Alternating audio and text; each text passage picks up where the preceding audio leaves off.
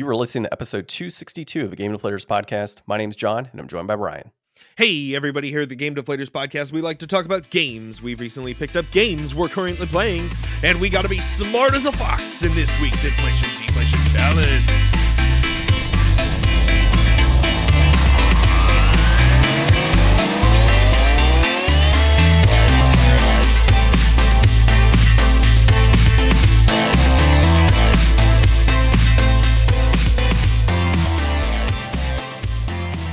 So this week we are playing Tunic on the Nintendo Switch. I've been waiting for you to play this one, John. Yeah, actually, like now that I'm playing it a little bit, I was telling my wife before I was coming in to record. I'm like, I kind of want to keep playing this. Yeah, it's solid. So we'll talk about that here at the end of the podcast episode. But first, we'll go ahead and talk about where you can find us. So find us on the GameDeflators.com, our currently out-of-date website. You can find us on social media at Game Deflators, on X at The Game Deflators, on Instagram, Facebook, and Threads with our 2 posts on Threads. YouTube as well. Search up the Game Deflators on there to find old podcast episodes and some videos when we have them. And you're listening to a podcast app right now, go ahead and leave us a 5-star review. And thanks for listening. Yeah. All right. Diving into our pickups. It was Black Friday, Ryan, and I will say it was a Black Friday as far as what was actually available for games. I mean, there were some good stuff, things that I had my eye on for a while, but nothing that really kind of stuck out to me as like a deal.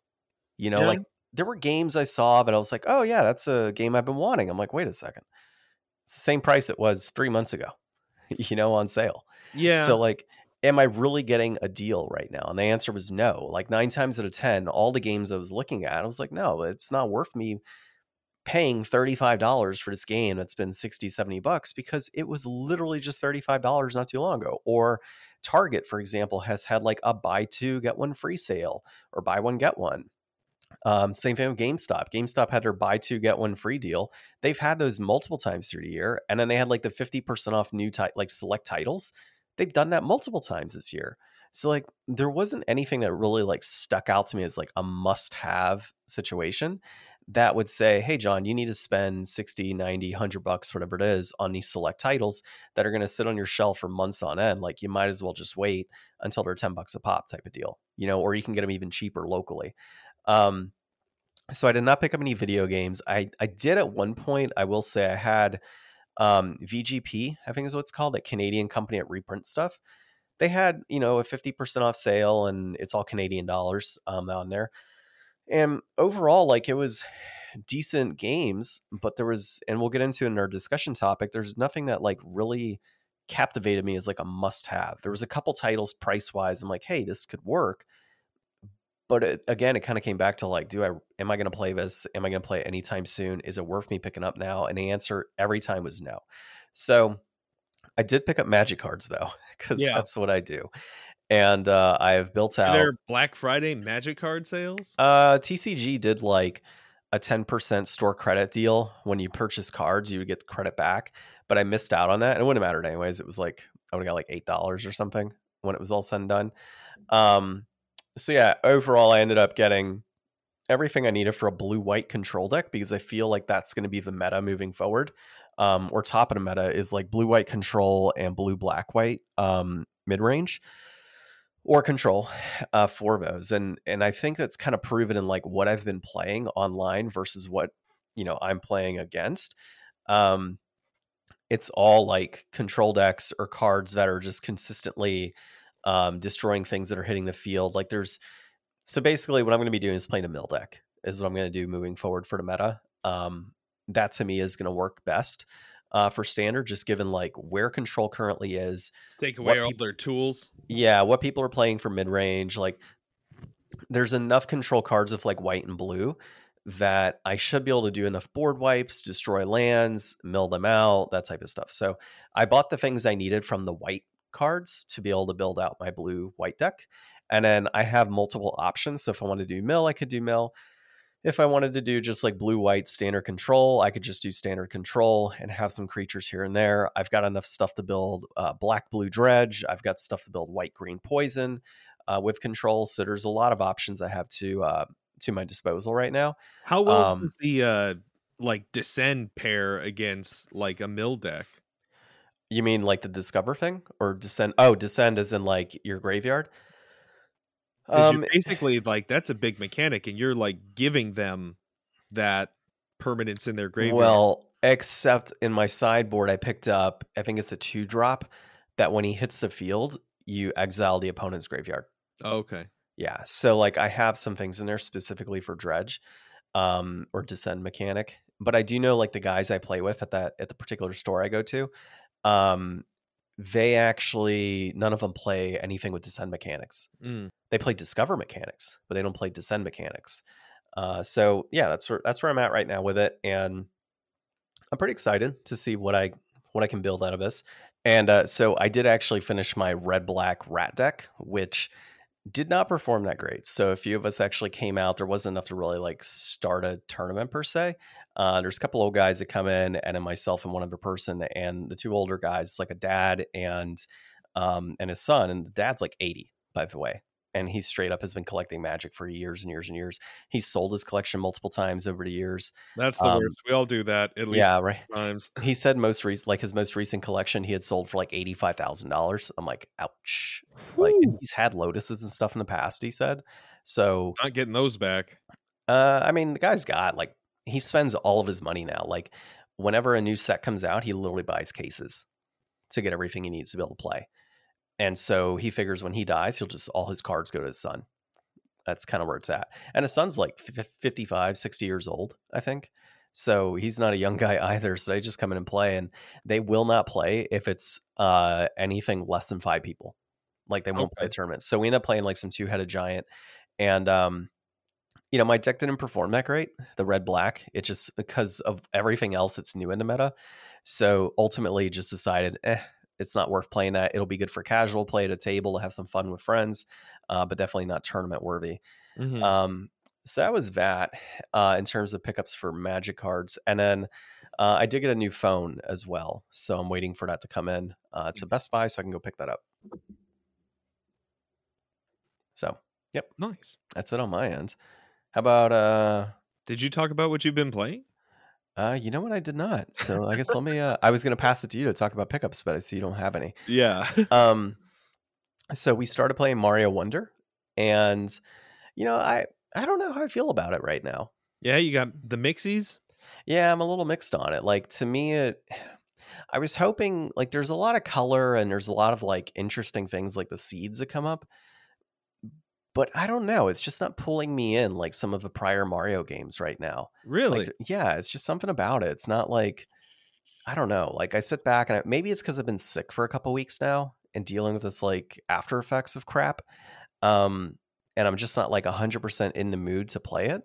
Is this like a 2D, 3D thing? Like I know you are a big 2D platformer, but I mean specifically for Mario, do you like prefer 3D Mario to 2D at this point? I don't know. Maybe. I think you know what it is like I'm following this up after Last of Us Part 2. And huge swing of emotions. So yeah, kind of, right? Because I already beat Last of Us Part 2 anyways, but like the type of gameplay that I just experienced with Last of Us Part 2 and graphically where it's at in comparison to a 2D Mario, story-wise where that is at, like it almost makes me want to play another game that's similar, like very much engrossed in story, that third-person view, either shooting or slashing, whatever it may be. Have you played like, Ragnarok? I have not yet, and I do need to, and it was on sale, but I'm going to hold off on that one. Similar like Horizon Zero Dawn, like or Horizon Forbidden West, like that was on sale, but they just released a complete edition, so I'm going to wait for that one to go down. Yeah, I mean, like those are types of games I want to play right now, and so yeah, I popped in Mario Wonder. I'm like, okay, yeah, let's play this. It's Mario, we'll have some fun with it, and I don't know, like right now, it's just not pulling me in. There's just like it feels like there's something missing to it for whatever reason. Like it's just I don't know if it's a challenge component because it isn't very challenging at all, or if it's just like it's another Mario game type of thing. Yeah. It's just not really doing it right now. I've got something you could do halfway. Have you guys done Uncharted? Yeah, I beat them multiple times, and my wife has played I think the first two or three. Yeah, so Yeah, I mean, we're I'd kind of say that's covered. halfway between Mario and The Last of Us. Right. No, I'm actually thinking I might get the Tomb Raider, Shadow of the Tomb Raider. Okay. That's the third one out of the remakes, and that'll probably be like the next one that we play. I just got to pick it up because those are very good, and that it has like what I'm kind of seeking right now. So are you gonna And go all through Mario? Are what's that? you gonna go all the way through Mario? Yeah, we'll beat Mario. We'll go through it, but it's not like we're not sitting there like with Last of Us. We were literally sitting there 2-3 hours at a time Mhm. playing this. Right, Mario, we play like maybe 5-6 levels. I'm like, okay, Okay. like let's watch TV type of deal, so it's not like we're just jonesing to play Mario the whole Yeah. time. So I don't know. It's just something about it. It's not even Donkey Kong games. Like when I've played some of the more recent Donkey Kong games, like I'm really into them, like in what's happening and even like the little bit of story progression that's involved with them or the platforming elements. Like it feels like Mario, there's almost too much going on right now. Mhm. Like there's just like the levels just kind of feel smattered. Like there's a level where you hit it and poles come out and you got to follow the different poles and go up and down them or side to side and it's just I don't know, it just feels like there's a lot going on. It doesn't feel like it's platforming to an extent. I don't know if that makes sense. But it's You just feel like they threw too much in. It's like Mario, but like with a smattering of like just wacky WarioWare stuff where it's just like all of a sudden yeah. you're doing something totally different every 5 minutes. Yeah, exactly. And then like you have the elephant which at this point has served absolutely zero purpose. But he's fun. Not really. I Like, like the I elephant. like the bubbles. I'll tell you, the bubbles are a lot of fun. Being able to Mhm. bounce to different locations and stuff like that type of stuff is fine. But the elephant's not doing it for me. I haven't gotten the drill Mario yet. Um, so I know in what we played, like it's a Mario game and it was fun. It's exciting. It's a hey, look, pick it up because it's Mario. It's not going to go down type of thing. For me personally, it's a little too much right now. What I've What gone about through. the badges? The badges, I feel like so here's what I feel about the badges in playing them. The badges are cool to an extent, but you can only use like one at a time, right? And it's very level specific. So if you go to one level and you might need a certain badge, you kind of have to go through and use that badge to get to a certain area, and you might need another one to beat it, basically, right? Like there's certain things that you can't get unless you have certain badges.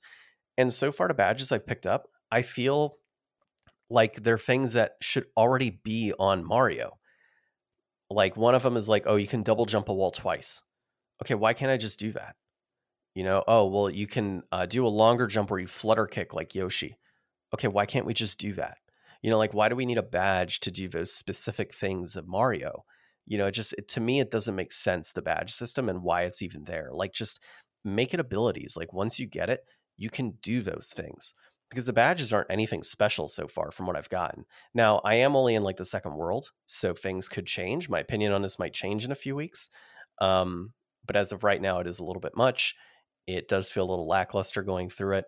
I would still say, is it worth the $60 pickup? Yeah, I mean, if you like Mario, it's not going to go down in price anytime soon. It just came out. So if you like Mario, pick it up and play it. It's Mario. But Yeah. to me, it just feels like it's a little much. Okay. Yeah. Interesting. Yeah. But we'll see. My opinion, like I said, my opinion might change here pretty soon. And then the other thing I'm playing is Tales of Symphonia. So I got past the forest. I went back to the town and I'm remembering names now. So you got Lloyd and Colette, right? Yeah. So you got all that and the design. So there's all of that I'm remembering now. Um, but yeah, so I just went to a town and they're like, hey, you just missed Colette. Or no, I went to the dad first, and then we had the whole situation there. We got the like key crest deal that's supposed to help Yeah. with something. I don't remember offhand what it is. But yeah, we did all of That'll that. be And then important. what's that? It'll be important. Don't worry. Yeah, I figured it will be. But then we went back to town, and then the Designs started burning the town down. And so did a little bit of battling in there, saved, and then that's where I'm at. So a So little bit you of played like progress. another like 20 minutes? Uh, I think I'm about an hour and a half, maybe 2 hours into the game, Yeah, roughly. okay. Yeah. So I mean, it's just how it is, man. Like and like I said, I've been sick. I'm not even been sick. Now I'm just fighting off a Yeah. sinus infection, all that's coming with that.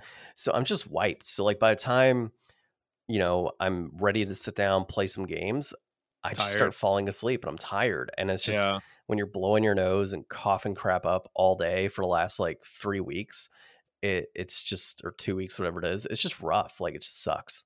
Yeah, So it's hard to I get like, it. it's hard to sit back and concentrate. Like, even right now, I'm dehydrated from all of the blowing, dude. It's so Hmm. bad. Um, so yeah, that's where we are with that. And then, I mentioned earlier I beat Last of Us Part Two. Um, yeah, I mean, honestly, what's funny is like after we beat it, my wife looks at me and she's like, I kind of wish that Ellie would have died. And like, when you really think about that story, like, yeah, people are pissed off because Joel died and everything else, but when you really think about it, like, who was in the wrong there? It was Joel and Ellie that were in the wrong in the entirety of that story. You know, Abby was 100% justified in what she does in the game. Now, is the character like a likable character? Honestly, playing it a second time around, yeah, actually, I really do like Abby the second time around. In comparison to Ellie, I think Ellie is like a little self-entitled brat at the end of the day. Like, that's what she's painted out to be. And the whole thing of like letting Abby live at the end and Abby going off and then Ellie coming back and, she's left alone and all that because of what she's done. Yeah, like I totally get it now. And I get what Naughty Dog was doing. And I actually really like it when it was all said and done. Yeah, but now they leave it open so they can make a one where she's the Joel, old Ellie. Maybe. Or you follow Lev and Abby and you play a third game as just them. And your goal is to find the Fireflies. I don't think so, because like the story is about Ellie. She's the main character of the series. Well, I mean, arguably half of the And game like is having Ellie, and her, like, she made choices, and like her differentiating with like Joel, and like seeing her old versus him old. I was just watching somebody else talk about Last of Us the other day. It made me Mhm. think about you talking about it. I mean, I've never even played most of the first game, let alone the second game. Sounds So like New Games Resolution. no, no, I don't like that game. I tried to go back and play it. It's not for me. I don't really like the feel of it. Hmm. Well, yeah, I mean, really, end of the day, I think that if they are going to do a third one, will they have Ellie involved in some capacity? Maybe. Should it be Lev and Abby? 100%. Okay. Like, I would really like to see how that story continues. I feel like Ellie's story is done, right? Like, she ended up alone. She pushed everybody away because of his whole like, you know, idea of revenge, and revenge ends up getting her nowhere except losing everything that she holds dear. And that's kind of it, right? Like, another thing that I've heard, like another interesting theory is that um like they continue it where Abby is trying to, rescue Ellie because Ellie has decided that she does want to sacrifice herself for a cure, and you're trying to like find somebody to kind of figure out the cure, and Ellie's in danger and you're playing as Abby to try and rescue Ellie. Like, that would also be an interesting That's approach just, too. yeah. I don't know. I Hadn't think thought of that. I would love to see something like that happen, but it is what it is. They I might just be want to done. see season 2 of the HBO show. Yeah, that's true. I want to see that as well. And actually, I'd be interested to see if they like try and do like a third season without any sort of game and how that would look. Interesting. Yeah. All right. How about yourself? So this week I actually played a little bit of Mario Kart. Um, I watched this guy on YouTube, Arlo. He's really good. Uh, he was doing a tier list of all the different levels that have been out for Mario Kart because they're finally done with releasing them all. And there's just so many. So I've been just trying to go through and do all the cups on 150cc now. Just You're talking to, about Mario Kart 8, right? On the yeah, Switch? yeah, exactly. I guess I should have specified. The only one anybody's playing. So uh it was pretty good, I think. Most of the ones that I've been going through are just like the new released ones.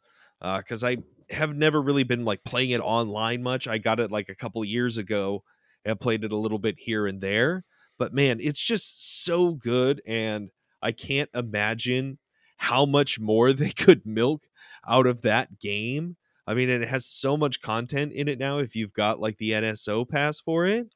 But I really think that the people are talking the next Switch maybe launching with a Mario Kart or something because this one's been out for so long.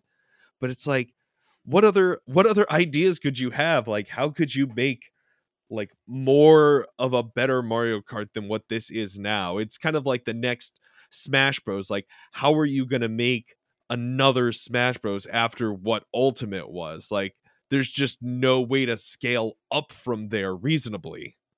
Yeah, I think the only thing with Mario Kart's a little different because it's track focused, right? And racer focused. So you have to pull in X amount of racers, X amount of tracks. So, can you like where does the design come in to make better tracks, right? Maybe it comes down to like almost like a Mario Kart maker where the next That'd be one you have crazy. that'd be pretty cool. Like it'd be like little what is it? Not Little Big Planet. The Well, kart that race. Hot Wheels game that has a track editor. Well, there's that, and then there is a game on the PlayStation 3. I forget the name of it Dreams, offhand. Huh? Dreams. No, there's a PlayStation 3 game that's like a kart racer. That Little Big Planet World kart racer where you make your Mm, own tracks. So I forget offhand the name of it. okay.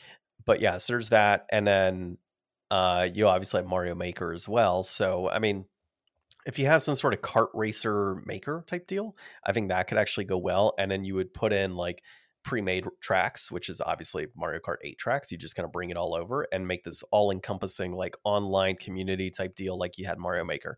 I think that'd be an option. And in Smash Bros, I could see a similar situation. I mean, Smash Bros has always had level creation or level design anyways. So I mean, where do you kind of go from there? I'm not sure. It's and how many more like characters can you add to something like that? I really feel like Nintendo in a way shot themselves in the foot by the amount of characters that they have put into Smash Bros to keep it relevant over the lifespan of the Switch. Whereas Well, if and they they've would been wrecking tournaments and stuff too. yeah, so like if they would have just kept things like I don't know, like just certain characters, like out and then like used them for a new Smash, that would make sense. But they like loaded everybody in except Waluigi. Right. Um, so So there's m- always Waluigi they can add next time. maybe it's Waluigi Smash Brothers in the next, game. It's just all you can only play Waluigi. That's it. Waluigi and Goku. Yeah, that's it. Those are the only two characters you could play the I entire really time. wanted them to add Lloyd into the game, but they made like a Mii Fighter costume for him. Yeah. Well, I mean, I just like you said, I don't know where they go from here. Yeah. And so yeah, some Mario Kart this week, and then I played a little bit of the backpack battles. I have way too many hours clocked on that game on Steam at this And point. and no hours clocked on Pikmin. Yeah, I know. Pikmin's coming up. We've got one more month to finish the new games resolution. Gonna time this off perfectly, as always. Speaking of Steam, I've got to find like some games that you and I can like join together and play. Obviously Backpack Battle is probably not my Well, cup of it's not tea. a co-player game. I thought you were playing with somebody else. I mean, I have other people that I know that play it, but I mean, it's like Oh, asynchronous multiplayer. So, like, you just do your thing and then you battle other people's pre-made things, but yeah. you never really interact. Well, I mean, since you do play on Steam though, it might be interesting to find a game that like the two of us can jump in on and play a little bit. Yeah, Um, I don't really, my computer can't do a whole lot. that's fine. I don't So, play like it's heavy. pretty simple. Yeah, I mean, like I've been playing Factorio for a while. I got to get back into it, but like that's not a strenuous thing for your PC.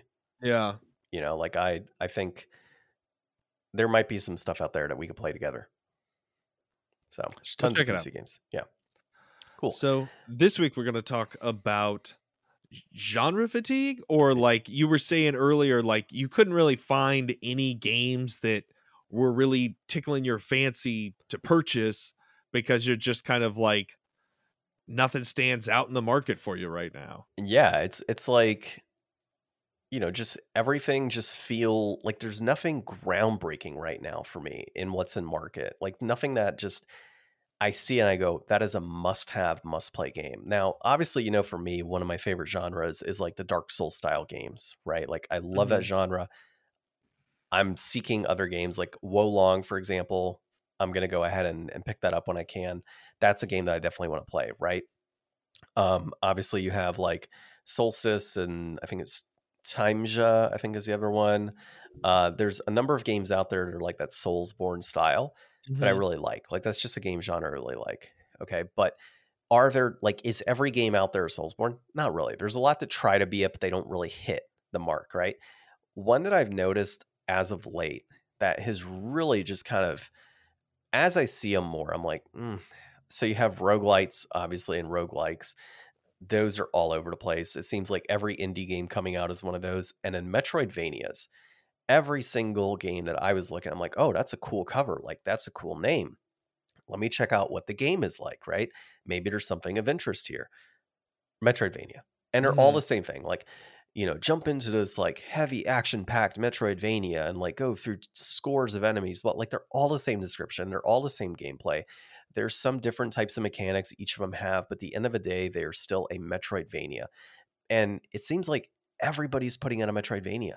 Yeah. Like every week, it seems like there's a new one. And so, like, I remember a time when like they first started kind of kicking these out, like, I don't know, 5 years ago, like we started seeing them kind of rise up more. And you had games like Salt and Sanctuary, and you had whatchamacallit, Hollow Knight's the Hollow, biggest one. yeah, that one. You had a number of those games coming out. It's like, oh yeah, this is really cool, great gameplay, etc. Now it's like, and those games, by the way, when they first came out were like high demand. Blasphemous being another one, like super high demand. Oh, they're like 80, $90. They're limited. There's not a whole lot of them being produced. Well, then you started getting into like the developers were pushing it out to different, avenues. Now you got like $20, $30 versions of those games. And now people are looking for like the first prints type of deal, which is kind of dumb in my opinion. Um, so you've got that going on right now. But now it's like everybody's putting out these Metroidvanias. So it doesn't even feel special anymore. It doesn't feel like there's a new game, new Metroidvanias, like high impact, super cool. Like they're just everywhere. Like every game. Like I look and it's like Metroidvania, action, whatever, Metroidvania, like everything. So as I was going through these game sales, every time I had something that caught my eye, I'm like, okay, what is it? Oh, it's a Metroidvania. Oh, it's 32-bit style. Okay, what's this one? Oh, a Metroidvania. It's 32-bit style. Oh, this one. Oh, it's 16-bit style. And it's a Mhm. Metroidvania. Like, eh, I love indie games, but put out more stuff like Tunic. Yeah, so like overall, Metroidvanias are just that's the big one right now. It's really sticking out to me. There are other genres out there. There's tons of new things kind of hit, not new things, but tons of games hitting the market nowadays that, yeah, they're kind of all over the place. Like I said, roguelikes, roadlights, all of that type of stuff. But Metroidvanias are really the one that's just kind of like, please stop. Like Well, I need a break from all of these hitting the market. And it's fatigue, right? There's just so many that are in the market. You don't know which one to pick up.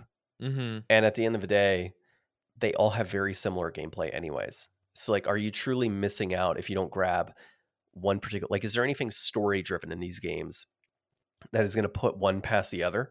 Maybe, but I also have to enjoy the gameplay. And if the gameplay is the same every single time, I just don't know that that's worth it for me. Versus when I do play things like the Souls games, um, each of those, yeah, they do have different mechanics or different style, but they're very much like that. Some of them are more like open world, kind of run around and do your thing. Some are a little more landlocked. So there's different aspects of that. And then of course the enemies, there's always something different with those enemies. Yeah. Versus the roguelite or not roguelites, the Metroidvania is just all, to me, they just all feel the same.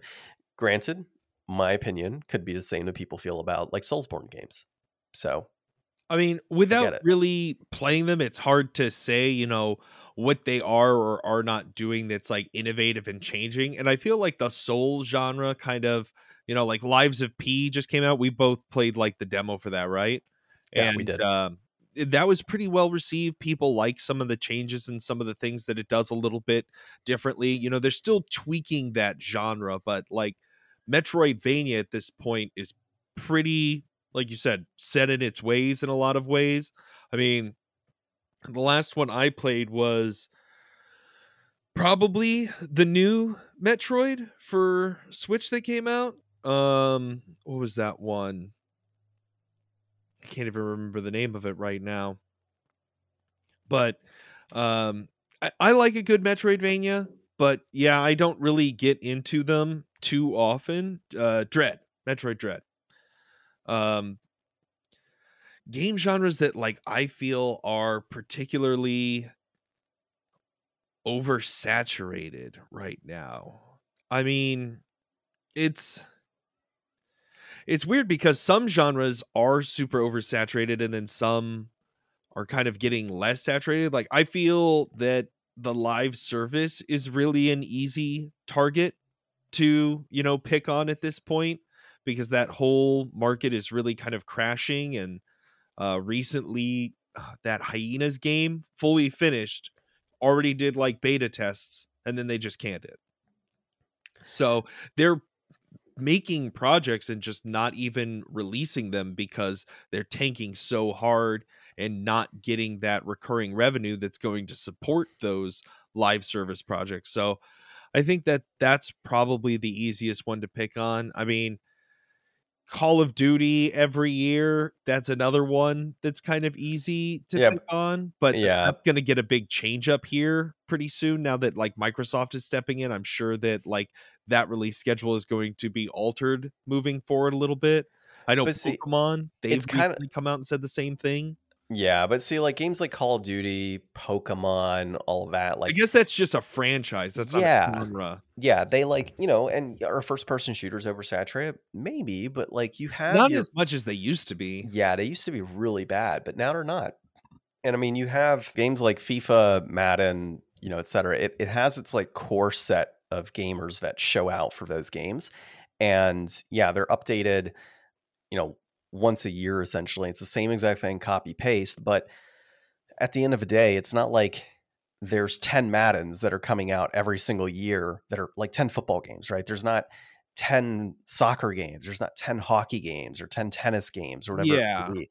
It's pretty consistent that it's like those franchises. And the reason for that's obviously there's contractual aspects of it where Yeah. EA puts out those games. And same thing for like baseball, where Sony actually handles that piece of it. So, yeah, I mean, there's not as much free reign in something Yeah. like that. First person shooters, yeah, you could have some free reign. There could be a number of them out there, but like we kind of know who the big players are for first person shooters and like what those games are, or like the battle royales, what the big players are of that. Like there's not a ton of that. There's a Well, bunch there out there. were, you know, yeah, no, you're right there. And I mean, then like you look at other things like I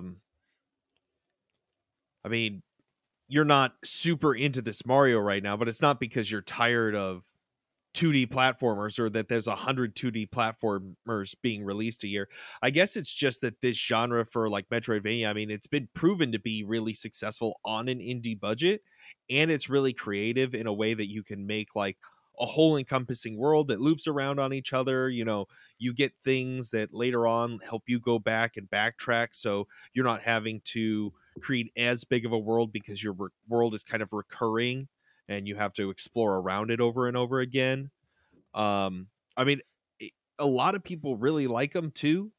So it is one of those things that I think that maybe, new genres are something that are just needing to be more developed because that one's kind of like really set in stone and set in its ways at this point. I mean, the Vampire Survivor game that came out last year that I really liked. That's starting to get a whole bunch of like new clones. Like there's this new game that's coming out that's kind of like a combination of that and Hades, which is pretty neat. So taking that kind of roguelike progression from Hades with like choosing different powers, but also having that kind of like auto attack, walk around, avoid the mob kind of mentality and play style that you have in the other games. So like I guess indie developers are just probably really latching, and I mean not even just indie, right? Like you're saying that these are like bigger releases too that you were looking through that were like on sales. Yeah, I mean, just in general, like I wouldn't say they're big developers coming out. I think a majority of what I looked at was indie developers that have put out like these Metroidvanias But like these were that. like box release games. Yeah, like just any game, like yeah, released games at big box stores and such. Like just everything that's hitting the shelves just feels stale. Yeah. So, I don't think that one is one that my opinion is going to change. Unlike the Mario game, I think I'm right now kind of set in stone with my way of thinking on this and like what's kind of coming out.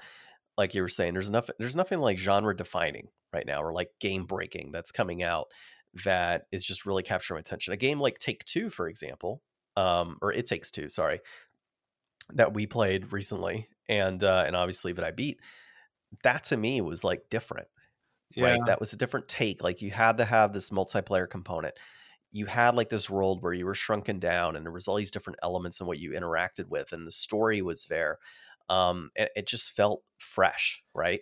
yeah. And nothing out there to me feels like fresh. And if you look at like Well, the game of the year, like all the game of the year nominees this year, is there anything there that like feels like a brand new fresh take on something? I think Maybe one. Baldur's Gate 3.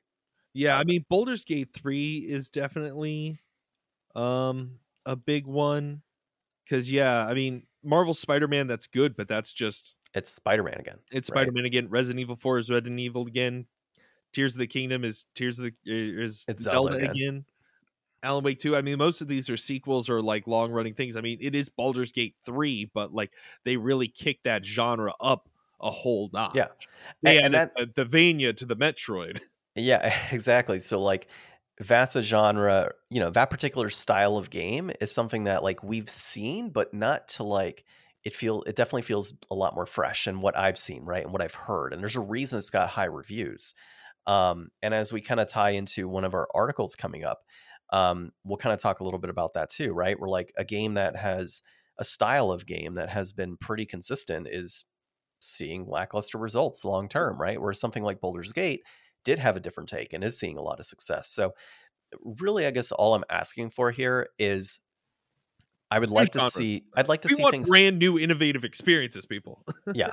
I want gaming has been around for years and years and years and years. Metroidvanias have been around for years and years and years. And we need something fresh Check to out come into Hi-Fi market. Rush. I don't have an Xbox, but it is on PC, right? I'm pretty sure it's on PC and it's a Game Pass thing. So if you Yeah. sign up for Game Pass PC, you'll get it. Yeah. But that's pretty innovative. I played some of that. It didn't really catch me a whole lot, but I think I just wasn't in the right like mode for it at the time. Yeah. But I mean, it was fun and it is pretty looking and it Well, is different. maybe one for me to look at. Yeah. So this week, when we take a look at our articles, we're going to be taking a look at the PlayStation Portal. If you purchased one of those, would you consider that buying a console? Nintendo is getting some AO content, but get your mind out of the gutter. It's not anything like that. And then finally, we pull out our telescopes this week to see a falling star field. I like that. All right. Well, first one is PlayStation Portal sales will be tracked as a console.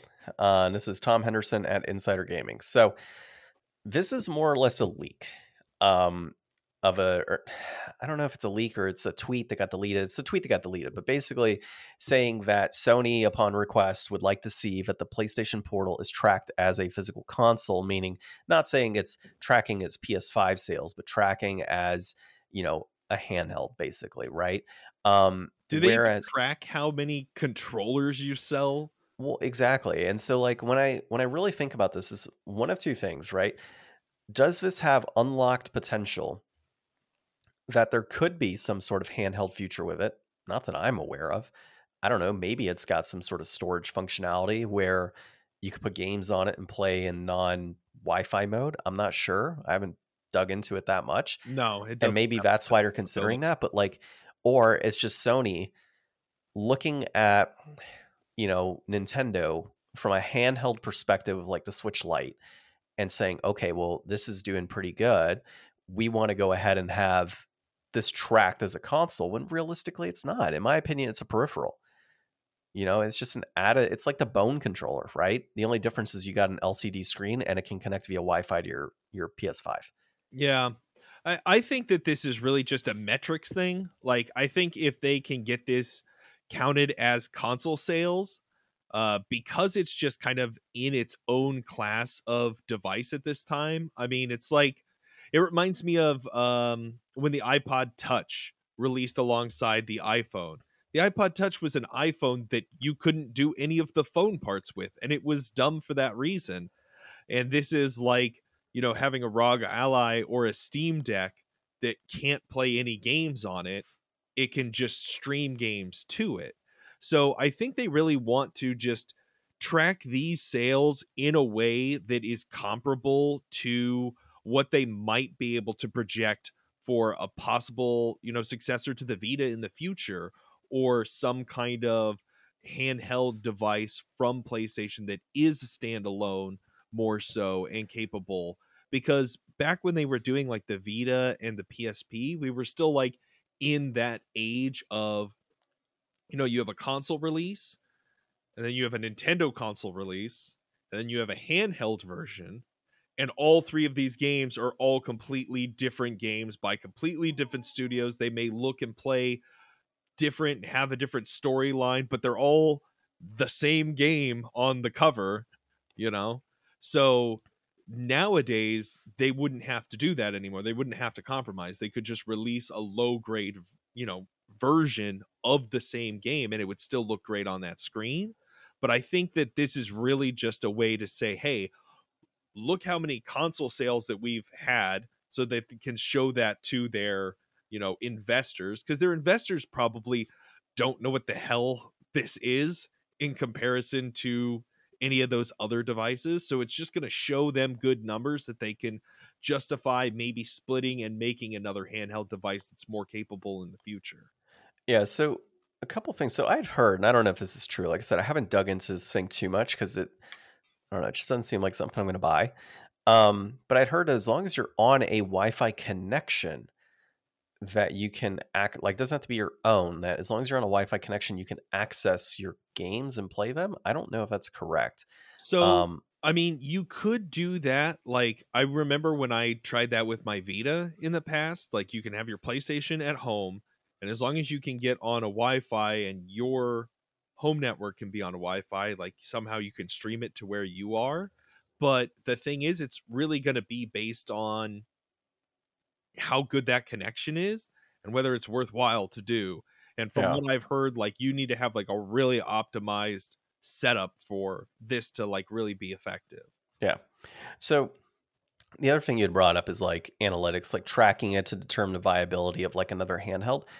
I don't think they need that. I think you look at the success of 3DS, you look at the success of a Switch Lite, you look at the success of a Switch in general, and you know that there's a demand of some sort for a handheld market. And this portal device, like, But again, I PlayStation haven't, failed in that market before. they have. And, but at the same time, this portal device could have been much more. Yeah, you can stream it via Wi Fi, but like, open it up to where there's an option to play, I don't know, it's digital downloaded games and like you have access to it and there's a memory bank. You could download them Then it onto the has to be handheld. way more than $200. Yeah, I agree. Well, I don't know, man. Like the way that memory is set up right now, like But like, if you could stream things to it, like if there's some sort of way to just stream digitally to it, but it doesn't have the processing power. that's true. Yeah. It would need to be a bigger device. And battery is an issue too. So like it's just all starts compounding. So it's like this is really, and I've heard people talk about this device and their use of it. People that have bought it, YouTubers that I watch. I could see myself like in my house if I had my PlayStation 5 downstairs. Well, in my upstairs office here, I've got like an old little TV that doesn't have great picture and not really the best way to sit down and like serious game unless I like move my chair over and pull up in front of that little TV. Like I'd be way better off playing in front of my screen there. But if I just wanted to have something on the TV and lay down on my couch, but I wanted to play my PS5 game and I could just like have this like lightweight thing that doesn't have a giant battery in it and all this processing units that's going to make my arms really tired while I'm, laying down playing it, you know, like that seems like not really such a bad setup. Like for $200, it's a more reasonable ask than, all right, here's a Steam Deck competitor from us or a Switch competitor from us that's $400 and it yeah. has 3 hours of battery life. I mean, I get it. At the same time, though, I'm just like, I feel like they could have done more. Yeah. You But know? I mean, we'll see. We'll see if it goes from here. into something more or not. Because, like you said, I think that they could have done more. I just don't think they were ready to take that step, especially because they just launched like PSVR 2 not terribly long ago. And I mean, that really still doesn't have any huge legs under it either. Yeah, I hadn't heard anything positive, and I haven't heard anything in general on it, but I haven't heard anything like positive, right? Like, oh, fantastic sales for PSVR 2 or What anything. And games are they selling? I've seen several that are like VR2 compatible, but I haven't seen anything that's like only VR2. Or I've Yeah. seen a couple, but not much. Um, and I kept going to that, in general, I think some of this comes down to just really poor marketing on Sony's part. Yeah. I You mean, I know, don't see ads hardly ever in my life anymore, but same. I definitely don't see any Sony ads unless it's I like a game show. I never see Sony ads, and I mean, I rarely see Nintendo ads as well. But yeah, I mean, like they're not on the streaming services that I use.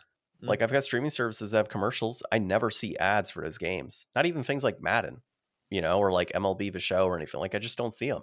So I wonder how much of this is laid out to like poor marketing and them trying to rely on existing fan bases to try and sell certain items versus like they really should be marketing this to a broader audience. Yeah.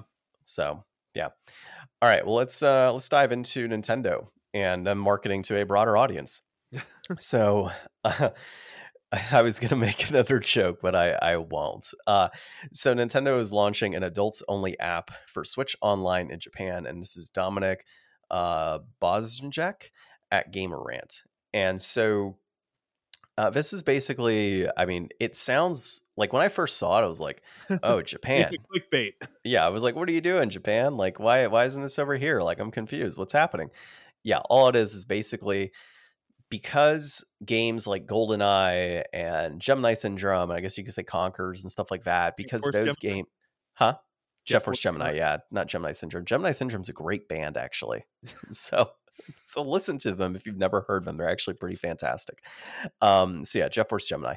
I don't know why I said Gemini Syndrome. I guess I just listened to him the other day. Okay.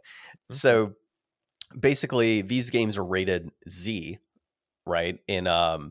In Japan, so mature rating here in the United States. Now, GoldenEye, obviously, and Jet Force Gemini are not mature rated games in the United States, but they are in Japan. And so to get around Tunic. the lack of ability to sell these games or put them onto the online console, they've got an application that is specifically adults only so that 18 plus players in Japan can play these games. So like GoldenEye just released, I think earlier this year or late last year, I don't remember offhand, when it came on to Switch Online. It's now getting released in Japan as of the 30th of November. This will be happening. So now Japanese players will be able to play these titles because of this new application.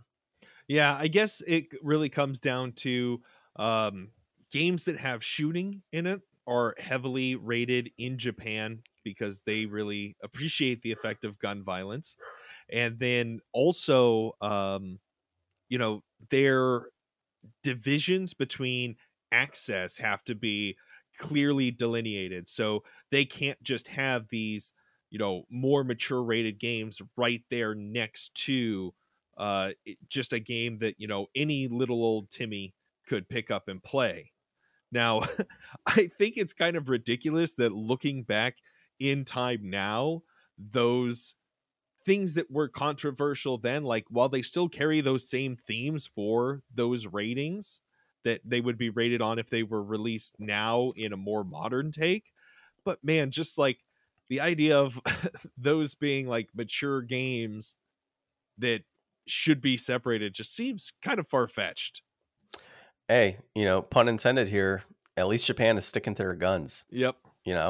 And that's the way that they've been. And I mean, you can't really fault them I mean, I guess, for sticking to that. yeah, like I guess like Conquerors isn't like any less crass now just because it's old.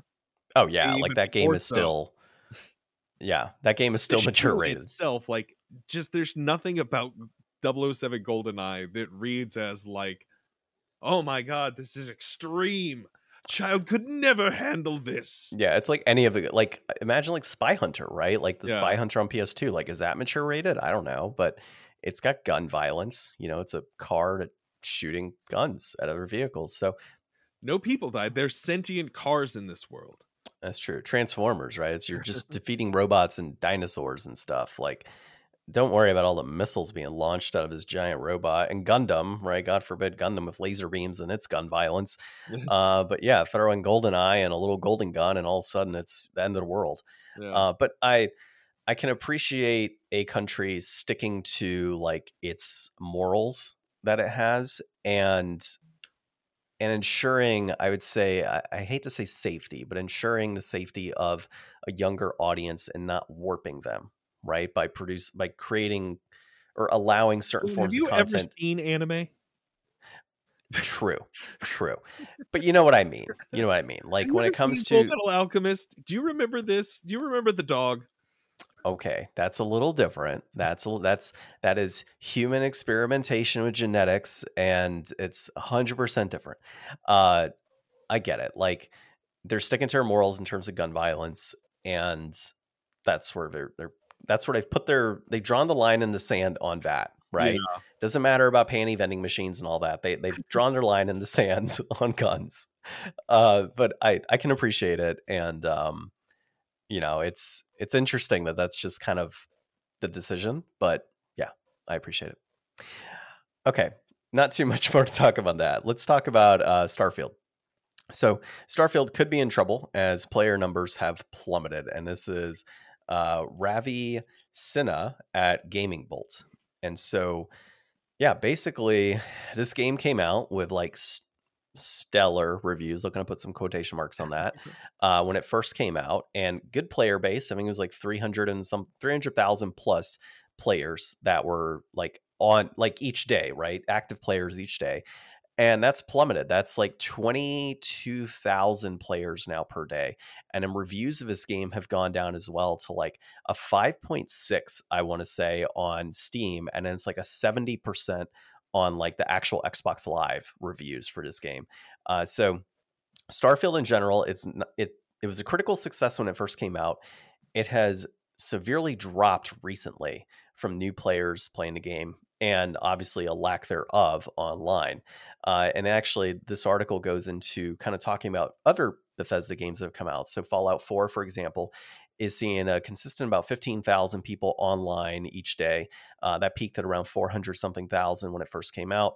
And then Skyrim was about 300,000 or 225,000, I think, when it first came out.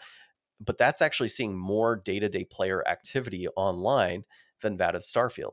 So when you start thinking about like long-term success of these games, some of the factors that you have to put in are, is the game good?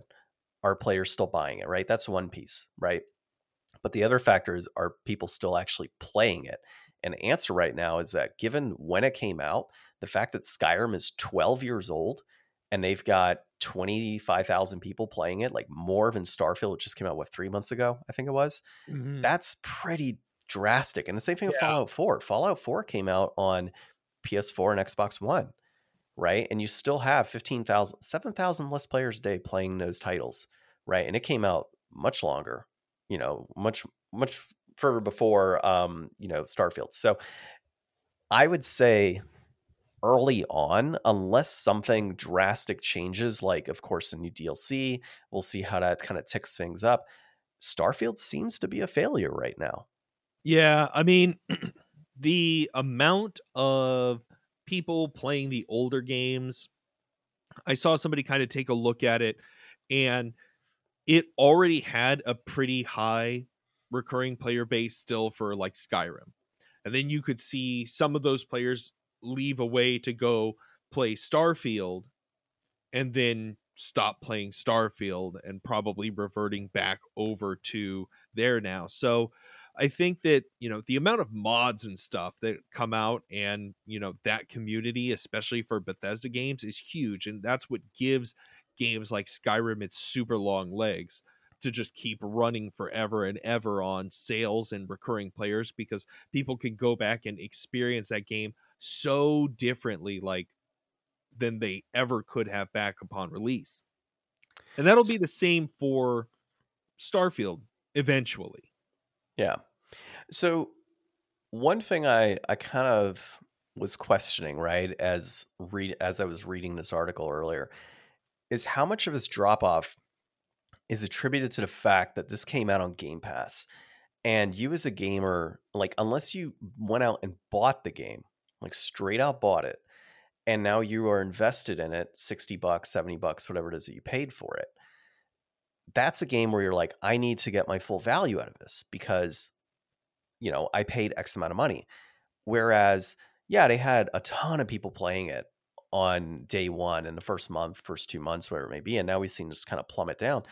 How much is that attributed to like people like yourself, where you yourself, you played it 18 hours or 20 hours, whatever it may be? I think it was like 15 hours or something, but yeah, I kind of bounced off of it. Like, I'm really not surprised that a lot of people have really come around on it, because I certainly, was not over the moon for it. But how much of that, though, is tied to the fact that you're paying a monthly subscription and you have access to all of these other games and you don't feel like you have to be invested in Starfield because, Well, I've never felt that way about it. well, yeah, that's true. I'm not going to play a bad game just because I already spent money on it. Yeah, but some people are inclined to move forward and play that, right? Like, or they will sell the game immediately, right? A physical game, they'll sell it, get rid of it. So there was a consistent player base for a while now, but I do question if, because there's a subscription-based model where you can kind of just pick this game up, demo it essentially for a period of time, call it a day, and then move on to the next thing and not beat it, if that's what we're seeing, right? Or people play the individual campaign portion of it, finished, done, putting it down, nothing else beyond that. So I do think the subscription model is one of the main reasons why we're seeing such a dip in these active players versus things like Skyrim, which, people have outside. It's available to PlayStation users, available obviously Steam. They've likely purchased this game, they're invested in it, or they just really enjoy Skyrim. I think the subscription model is kind of screwing Starfield in this aspect. Yeah, and I think that this has got to be real disappointing back at Bethesda HQ. I mean, they didn't get the Game of the Year nominee. The public is really starting to turn around. I mean, they've gone into mixed on Steam. Their old games are outperforming their new games. I mean, there's really so much that Bethesda was so proud of, what they were putting out with this giant game, and it was going to be pushing them in a whole new direction, but they just really lost so much of what made their game special to me, and probably to a lot of other people, that I think that this is going to be a real look in the mirror kind of moment. And I don't know, I know that Todd Howard, I think, is going to stick around for at least the next whatever the next Elder Scrolls game is going to be, but they really better make that super special, because Fallout 4 was not a big hit for me. Fallout 76 was not a big hit for most people. Starfield has not been a big hit for most people.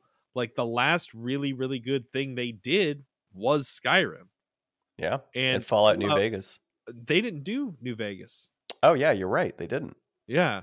So, I mean, Fallout 3 was a big new change to the Fallout franchise and brought us into this kind of modern era. But, I mean, it's been a long time that Bethesda's been riding on the success of these franchises that they've established and just not putting out the best real games for them, in my opinion. Yeah. Well, I mean, we'll see what happens with the new Elder Scrolls when it does come out. I think we've heard that one is not going to be multi-platform. And again, is that what's holding its back? Is that what is holding this back? Right. We'll see in 2027 or whatever. Yeah, more like 2030, I bet. Yeah. So yeah, we'll see. So far, can we say that the acquisition of Bethesda has paid dividends? Doesn't seem like it so far. I mean, if they're counting the success of how many subscribers they got to Game Pass, because they did say it was the largest subscription bump to that they've had. Yeah. So, I mean, if that's their metric for success, then maybe. Well, I guess I would want to see more details on when they consider subscriptions, how many of his subscriptions are like first month is $1, or is it a month-to-month subscription versus a pay in full subscription for the year, right? So, I mean, if we're talking for the year, then yeah, I could see where that's super successful, because now you've got people for 70, $120, whatever it may be. But now all of those people, yeah, you got that big bump. But when the next big game comes out, are you going to see as big of a bump? Yeah. You know, maybe not. How many of those people are going to fall off? How many of those people are doing the Disney Plus thing? We're Well, like, they did oh, release if a it, bunch of good games on Game Pass this month. yeah, I mean, I get it. But like, how many of those people are also, doing the Disney Plus thing where it's like, oh, a new season of whatever's come out. Let me subscribe for a day, or a month, watch everything, and then be done with it, right? Like, Mhm. how much are you truly getting revenue wise from that? Like, your subscriptions are going to fluctuate, and we've seen with streaming services that's obviously been the case. And I don't think that Microsoft is necessarily safe from that, Yeah. right? So we'll see. And I think this is definitely going to be an interesting thing to keep an eye out for in the future. All right. Moving on to the inflation deflation segment. Tunic on the Switch. So this was developed by Isometric Games, or Isometric Corp Games, sorry. Published by Finji. It was designed by Andrew Schuldice. I at first thought it said Soldice, and I'm like, dude, it has the best last name ever, but Schuldice is still as cool. It was released in September of 2022, and it is an action adventure game with a reception around the 9. 9 out of 10, that is. Yeah. So this is very much like old school Zelda. Like Yeah. it's So great. you wake up as a small fox on a beach, and then it's just find your way through the world, just like a classic, old school Zelda. You've got literally nothing to guide you, except for these little guidebook pages that you pick up in your quest along the way. Really, it's a crazy world with so much to explore and discover, and you'd be so amazed at how much is really in front of you and what you can really do. But until you find out the secrets that the world has, you'll keep surprising yourself as you progress and discover exactly what you were capable of the whole time. So for me, this was genre changing in what I played. You've got the old style Zelda game, right? But mixed in with kind of a top down Dark Souls style of gameplay in which you are consistently dodging enemies. You're trying to get in your strikes. You're trying to understand their patterns, which is, similar to a lot of games, but it felt very Dark Souls esque in what we were playing. It is difficult at the very beginning when you're trying to beat things with a stick and you have giant hamsters or gerbils trying to swing at you with swords. So that to me was very cool. And then they have like this bonfire mechanic as well that I noticed where you've got, you go up to this like essentially a fox statue and it turns day into night back into day and you take this long rest, all creatures come back, your health is fully there, and you continue progressing through the story with all enemies kind of regenerated, right? So for me, in what I experienced, I love the mechanic of finding these pages. It gives you something to kind of look forward to as you're playing. The world is so like it's a beautiful game. I mean, I love all the geometric shapes that kind of build Mhm. up the world. I love the flow of the gameplay. The controls are very fluid to me. And the music, I mean, it's great. Like the music on this game is fantastic. It really sets the tone. And then there's certain areas where you go into. So for example, if you go into like not a dungeon, but if you go into like a cave or anything along those lines, the music shuts off and you have all of the ambience of the actual cave, like the fire and the wind and things like that are going for it. It looks like the world is not like fresh, like as in you're the first person to step foot here in this world. There's open treasure chests around. There's things that have occurred. The enemies look like they're definitely on guard for something has been here prior. Um, so yeah, I'm really enjoying like being immersed in this overall experience in comparison to other games of this genre, this action adventure style top down. So I do think this is definitely for me game changer in what I'm experiencing. Yeah, this game is so incredible. I played it last year. I didn't finish it, I don't think.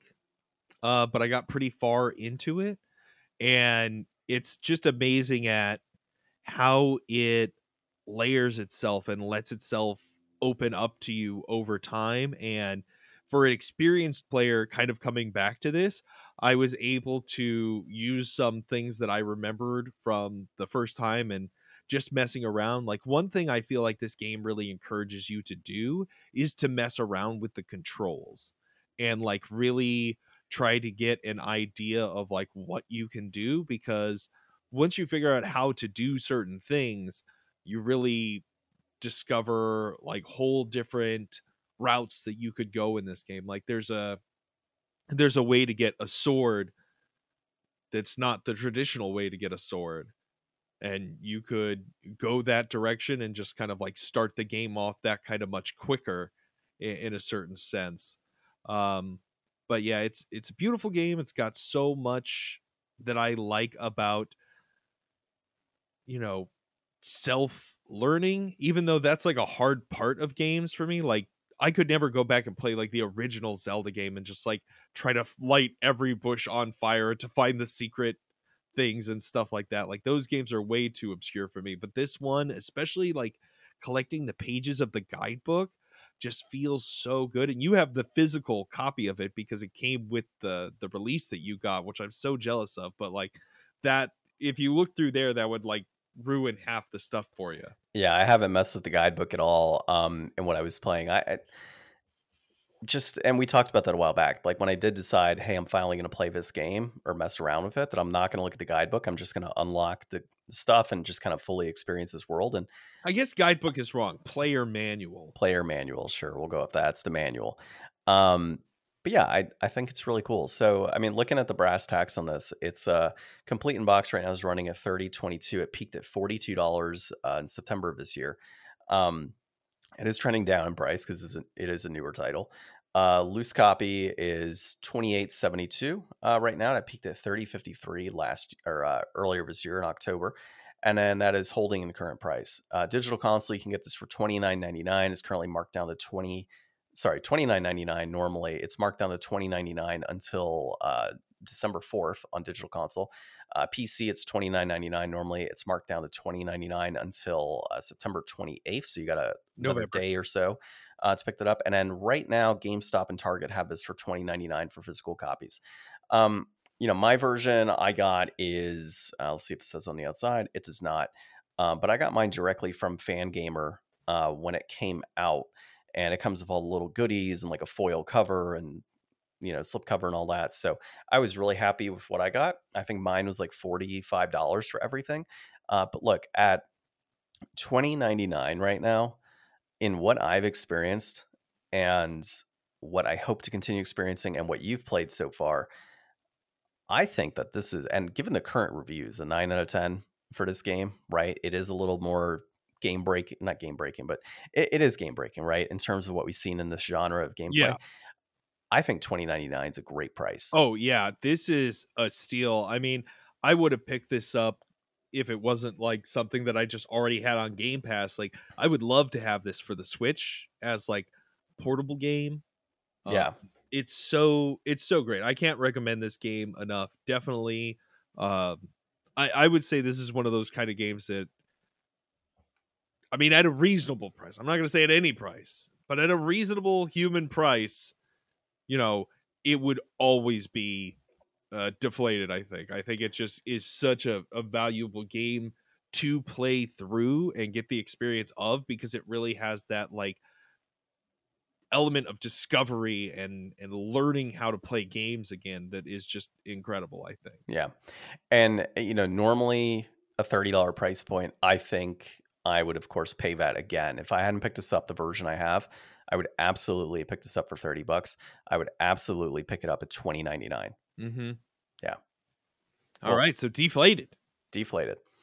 All right. So next episode, it's going to be one of our, we're going to record in advance and probably do maybe a top 5 of something. Maybe we'll do a starter kit showdown. We haven't decided yet, but we'll release that this next week.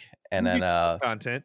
Yeah, we'll get some new content in there. And then in the future, we'll be playing some, what is it, Sonic Spinball, I think is what you want to play. Yeah, I do want to play that sometime in the future. Hey, why don't you guys leave us a comment? Let us know if there's anything in particular you would like us to do, like top 5 list on, or I know that we still have, I mean, we're working our way through the starter kit showdowns. We're kind of starting to run low on consoles here, I think, or at least ones that we could do at like some kind of a reasonable budget. So let us know. Yeah, next one is going to be Vectrix collecting on a budget. How much can you get for under $1,000? Not much. That's the hint right there. All right. Well, this has been episode 162 of the Game Deflators podcast. My name's John. I'm Ryan. And thanks for listening.